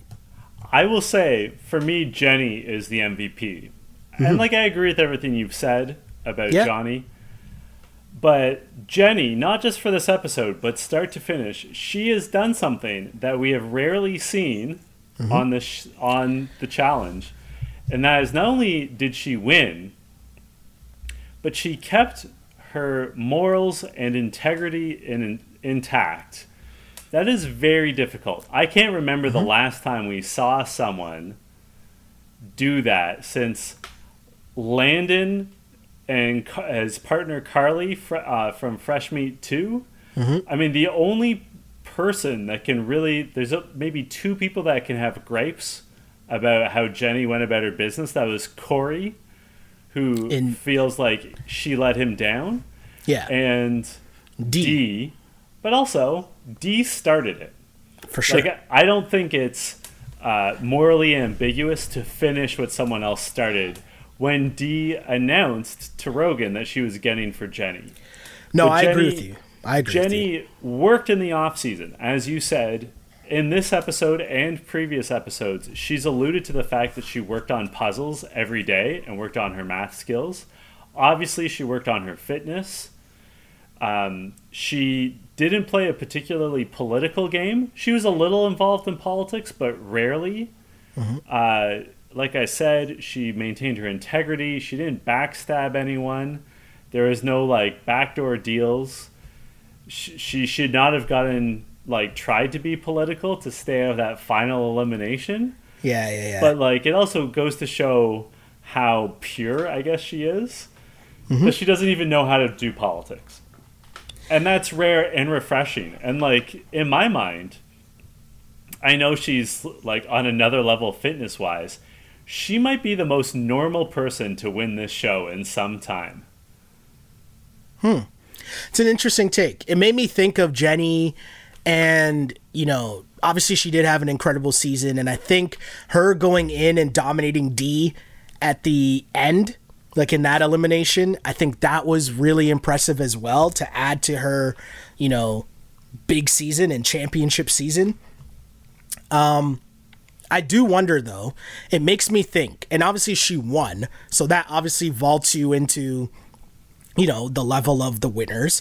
But I wrote down here, I'm like, I want to see her continue against, like, some of the other strong female competitors that we know want the smoke. Like, I want to see her now against Laurel. right? I want to see her against the Killa Cams and the Tories and the Cara Marias even, right? Like, because she's a different kind of beast. But even like Emily, who I don't think will ever come back on, well, I can't say ever, who the hell knows, but you know, it makes me think, like, how would she do against some of those people who are the challenge vets? Because I'd assume that Jenny would come back and, you know, this could be somewhat of a career for her to keep coming back and doing these challenge seasons. And I'd be interested to see how that plays out, because the other part of going forward with this is what happens next season. Johnny Bananas, do people fear him again? Does it come back up where people are trying to get him out? How do people now react to Jenny or Fessy even? Do you try to get those people out early because you know it's going to be hard to beat them in a final? There's so many questions that come from it. And Jenny has, with her performance in this season, you're right, a lot of what she did politically makes her a quote unquote like normal challenge competitor. But at the same time, she does rep this new age of challenge people that came from a show that I don't even know what the show is. But at the same time, you're like the CrossFit era, right? Like you're a gym rat. And, you know, I don't know how much I like those people taking over the challenge, but Jenny at least is like a nice person when you consider everything. And not mad at seeing nice people win. Yeah, I think that's my point, is that she is a pretty nice, normal, regular person. She doesn't do things for like clout, you know. She obviously is proud of her body, but doesn't post like thirst trap photos typically. You know, her photo after she won on Instagram was her, like, a selfie that she took toasting herself with some champagne. Like, she's a pretty humble, regular person, and like deserves the win. And I said it all season, the move is, if you're someone for this format, if you're someone like CT or you're Jenny, you win an elimination and then you just hang back, right? Like, you just mind your business after that. That's basically what she did until things were brought to her front door. Totally agree. I have a question for you though. Okay. Overall, two questions for you. First question is, how bad should Corey feel for losing? And do you think that he kind of got off easy in this edit? Because if you really think about it, Nelson, you know, put himself on the line and let you enter the final, right? There's a lot of talk about you're going to do this for your family, you're going to do this for Ryder, and the win was right there for him. It was right there for him, right? He made all the right moves, as you mentioned. He tried to put Bananas in the elimination, which was a right move, because I would picture and assume that Rogan would probably gas out. Yeah. Right? Is that a fair assumption? But we also don't know that. Like, we don't know. Don't know, and that's unfair of me to say. Let's not write off Rogan as a competitor. True. Like, putting Rogan versus Bananas in is ideal. True. But he made all the right moves, and, you know, the two things he struggled on in the final were the fire and the math. And if my guy just does that, he wins. And how incredible of a story, of a finish, of a season would that have been for Corey to win? And he kind of disappointed. Like, he kind of is Matt Ryan. I know I keep making my sports analogies here, but like, the championship's right there for you. It's right there.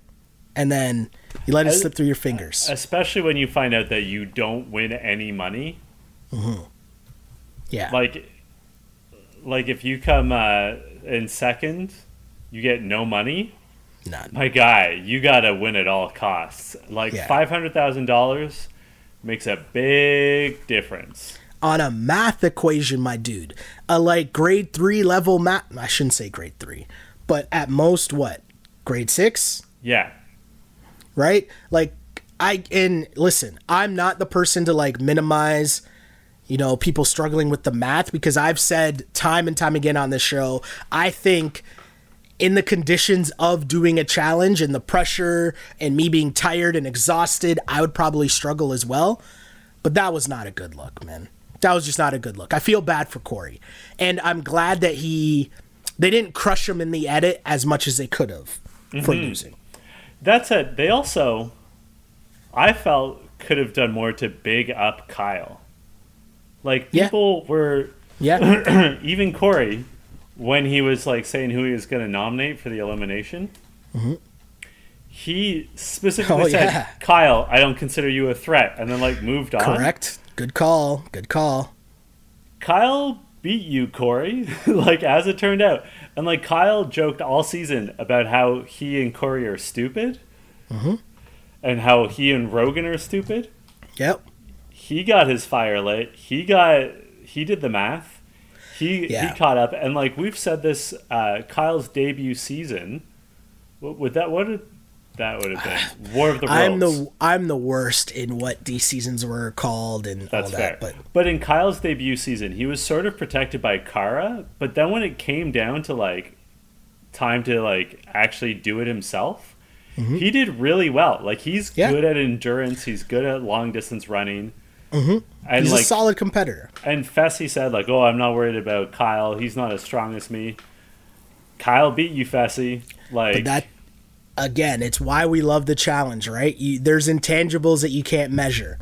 Yeah. Right? That's not, just speed, strength, smarts, or whatever. So that was interesting. My last question for you, though. Okay.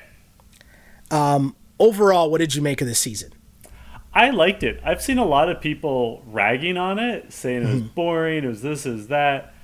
I think it was pretty good. I was pretty entertained. I always feel like the last episode before the finale is always a bit of a letdown because they're like all mentally exhausted and also have the physical space to avoid each other. Yeah. So it makes for worse TV. And it's hard for the finales to live up to the hype. For sure. But I liked it. I think it didn't quite go down as the producers expected it would. I think that they thought that the Red Skulls would lead to more vicious competition. I also think they expected that the tribunals would be split more often and more contentious. Yeah. And then, obviously, for the last, 3 episodes, one of their main plot lines would have been whatever happened between Dee and Rogan and Dee being put in. Yeah. And that got cut out. I still think it was entertaining without that, and I'll say it all day. They made the right choice cutting Dee out. I'm not mad at that. Yeah. But it does, of course, impact the entertainment quality. Like, let's pretend for a second Dee never said those horrible things about Black Lives Matter or black people. Yeah. She continued to be annoying, but was just like a regular cast member. The season looks different. Right? Like, it looks different with her. Oh, totally. In the last 3 episodes. It's a little spicier, maybe a little more annoying. Like, I'm not saying necessarily better. It just looks different with Dee in it. So, it was, I don't know. I generally liked it. I don't know that they're going to come back to this format. I think that they are probably going to do a team format again. They recently did a poll on Twitter where they were talking about, like, what format would you like to see? I think have we talked about how, like, my idea for a format and what I am dying to see? No. I would love to see what they did with Battle of the Seasons, where it's teams of 4, 2 men and 2 women. Okay. But I would call it, my twist is, I would call it cliques and have them make their teams in advance. Oh, yeah. I'd be so, like, that. You're Johnny Bananas. You have to find 3 other people to be on your team. I like that. And then you have, like, Corey and Nelson have to find 2 women to work with them. Yeah. And then, like, the question is, what happens with Hunter and Fessy? Like, are there 2 Team Young Bucks? And then you have, like, the... I like that. Like, the Holy Trinity. Like, how do they start out? You know what I mean? Like, I'd love to see that format where they get to make their own teams in advance. Yeah. And then compete. Cool. I think that'd be an interesting twist, but Yeah, no, I liked it. I thought overall this season was really good. And I think that because it takes place over 4 months and so much happens, like there's so many things that we forget, right? Like we forget how hot it came in with, what's my guy's name? Asaf Yeah. and Jay, right? Asaf and Nani, right? And Jay and D, right? And we forget about that stuff now. We forget about Smashley, right? And how Smashley came through. Like, I remember there was a moment midway through where I was like, oh yeah, Ashley was on this season. Yeah. Like, I just totally forgot about that, right? And she was on it and, like, doing what Smashley does in terms of causing ruckus, right? And we had the Kayla and Bear situation. Kayla, which seems so long ago. Bear right? was on this season. Like, right? But that was 3 months ago. Exactly. So much has happened, and I think it was such a good season. There were so many like great funny moments. Kayla and Bear hooking up was hilarious, and them putting the pictures on the ceiling and all that shit. And you think of Johnny and Wes finally like forming an alliance and how big of a deal that was. You think about Jordan and how big that was, his elimination against Fessy. CT was on this season. CT got upset. Like CT getting upset by Jay early on. Like so much happened on this season. Nelson blowing up on women for like 4 straight episodes and everyone being like, yo, what the fuck's wrong with this guy? Right? Like so much happened on this season. I thought it was a really, really good episode that hit all the normal notes that we love the challenge for, right? Mm-hmm. Whether it's house drama, whether it's house hookups, whether it was great challenges, which they continue to have really good, just different challenges. And again, I love that they came with the twist of the Red Skulls. I think that was a really good strategy to just flip the game a little and force people to think through a different form of strategy. Yeah. And that was such a good part of this season. So I enjoyed it. I thought it was really good. I thought it played out how most seasons play out in terms of, as you mentioned, at the end, the drama kind of slows down and the strategy kind of slows down because you know where everybody's alliances lie, or lay, I guess. But, you know, just making fun of Josh because Josh is a buffoon standing on the bar yelling and screaming at Swaggy, right? So much happened this season, and I'm sure there's a bunch of stuff that I'm forgetting. And importantly, as you mentioned, we know they cut out so much of D, and it still was hitting high notes, right? Yeah. Like that episode, or last week's episode, with Nelson, like they cut D out of that entire episode, and it was still such a dope episode from top to bottom that makes you wonder what it would have been like a full episode. So overall, with the season, I thought it was great. I liked the twists. I thought it was really good. And yeah, the challenge, I'm never disappointed. That was a really good season. So next week, we're going to have something totally new, which is a Zoom reunion special. Yes. Which You Killed It will be back for to review. Yeah. I'm curious to see how it plays out. I'm going to be honest, my expectations are low going in because I think first of all, one of the things that we always enjoy about the reunion specials, seeing the fits. Yes. Seeing what people decide, how people decide to dress up. Seeing the swag. We're going to be robbed of that. For sure. Also, in those group conversations, you always have sort of third parties weighing in. So you'll have they'll be asking Bear and Kayla about their situation. And suddenly, out of nowhere, CT will be like, "Oh, but what about this girl?" or whatever. Like they'll be, when we're seeing it just Zoom, and it looks like the way they structured it, it looked like they had, I think it was CT and Nani were speaking to each other at the same time. Yeah, I don't know, but they're not gonna have everyone. Like, there's no way that they're gonna have everyone at the same time. So what I was gonna say is, here's the problem, right? Bravo, right, that does like all the Real Housewives shows and Below Deck, Vanderpump Rules, all that stuff. In terms of reality TV and dealing with having to shoot things on Zoom during the pandemic, they're already on top of this game, right? So they've already done it a bunch of times, and I've watched season reunion shows on Zoom, and they did a really good job. And it's not as good as like the normal reunion and everyone being in the same room, but it was still really good. Like if I go back to the Vanderpump Rules, which is now canceled, by the way, I'm pretty sure. I'm saying like canceled in terms of cancel culture because of everything that's happened. Story for another day. But in terms of how they were able to put together that episode and like have the Zoom call with everybody on, like it was near flawlessly done and so well edited and so well put together. And it makes me kind of worried because my bar has been set so high for how well you can edit these shows, these reunion shows on Zoom. It kind of makes me nervous because it's like, okay, I know it can be done really good now, but that doesn't mean everybody can execute it that well. So, because even the other day I had on Real Housewives of, was it Beverly Hills or New York or whatever, and even their confessionals were done on Zoom.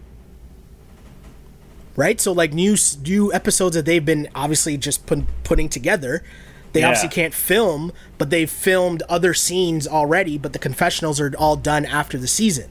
So the confessionals that they've been inserting into the show, they did on Zoom. Okay. So that's what I'm saying in terms of Bravo already being in terms of production. So if I was the MTV people, which they're already behind the 8 ball, because I bet you their production, like their post-production staff, which are the people, the editors and all that, those people, and the producers in charge of the edit post-production, they've been dealing with this D stuff. Yeah. So it makes me wonder, like, okay, well, how much time could they have been spending on the reunion show that they've had to then be re-spending on re-editing out D? So it makes me wonder, and I'm very interested to see how the reunion comes off, because again, the Bravo shows, their reunions have been so good, and it didn't miss as much of a beat as I thought it would being on Zoom. Okay, well, we'll see. Until then, where can the good people find you on social media? You can find me on Twitter at Shell Alexander and on Instagram, Sheldon Alexander. And, you know, slowly starting to come out of the social media hiatus, pardon me, and tweeting a little bit more, you know, just getting back to quote unquote normal, whatever that means. But yeah, I'm here. Hit me up. I want to hear all your thoughts on the challenge and what's going on, and what you guys thought of the season. And I really want to shout out, I mean, obviously we'll be back next week to do this again, but really want to shout out the people that have been rocking with us all this season. You know, been getting a lot of feedback, both of us online and in the different groups, whether it's on Facebook or Reddit. And, you know, just the DMs are always going crazy with people, and we read them. We appreciate it. Thanks for the people that are subscribing, because that really helps us too on iTunes and SoundCloud and YouTube. When you guys like and subscribe to the podcast, hit that subscribe button. It really helps us a lot in terms of as we put these things together. And there's some things that we're working on behind the scenes that really won't get into yet, but just when you subscribe and show us love in that sense by just clicking a button, it really helps us when we go to snowball this into bigger platforms, let's say. Yeah. Appreciate everyone. Always appreciate everyone. You can find me on Twitter or Instagram at jchidleyhill. And until next week, this was You Killed It. You Killed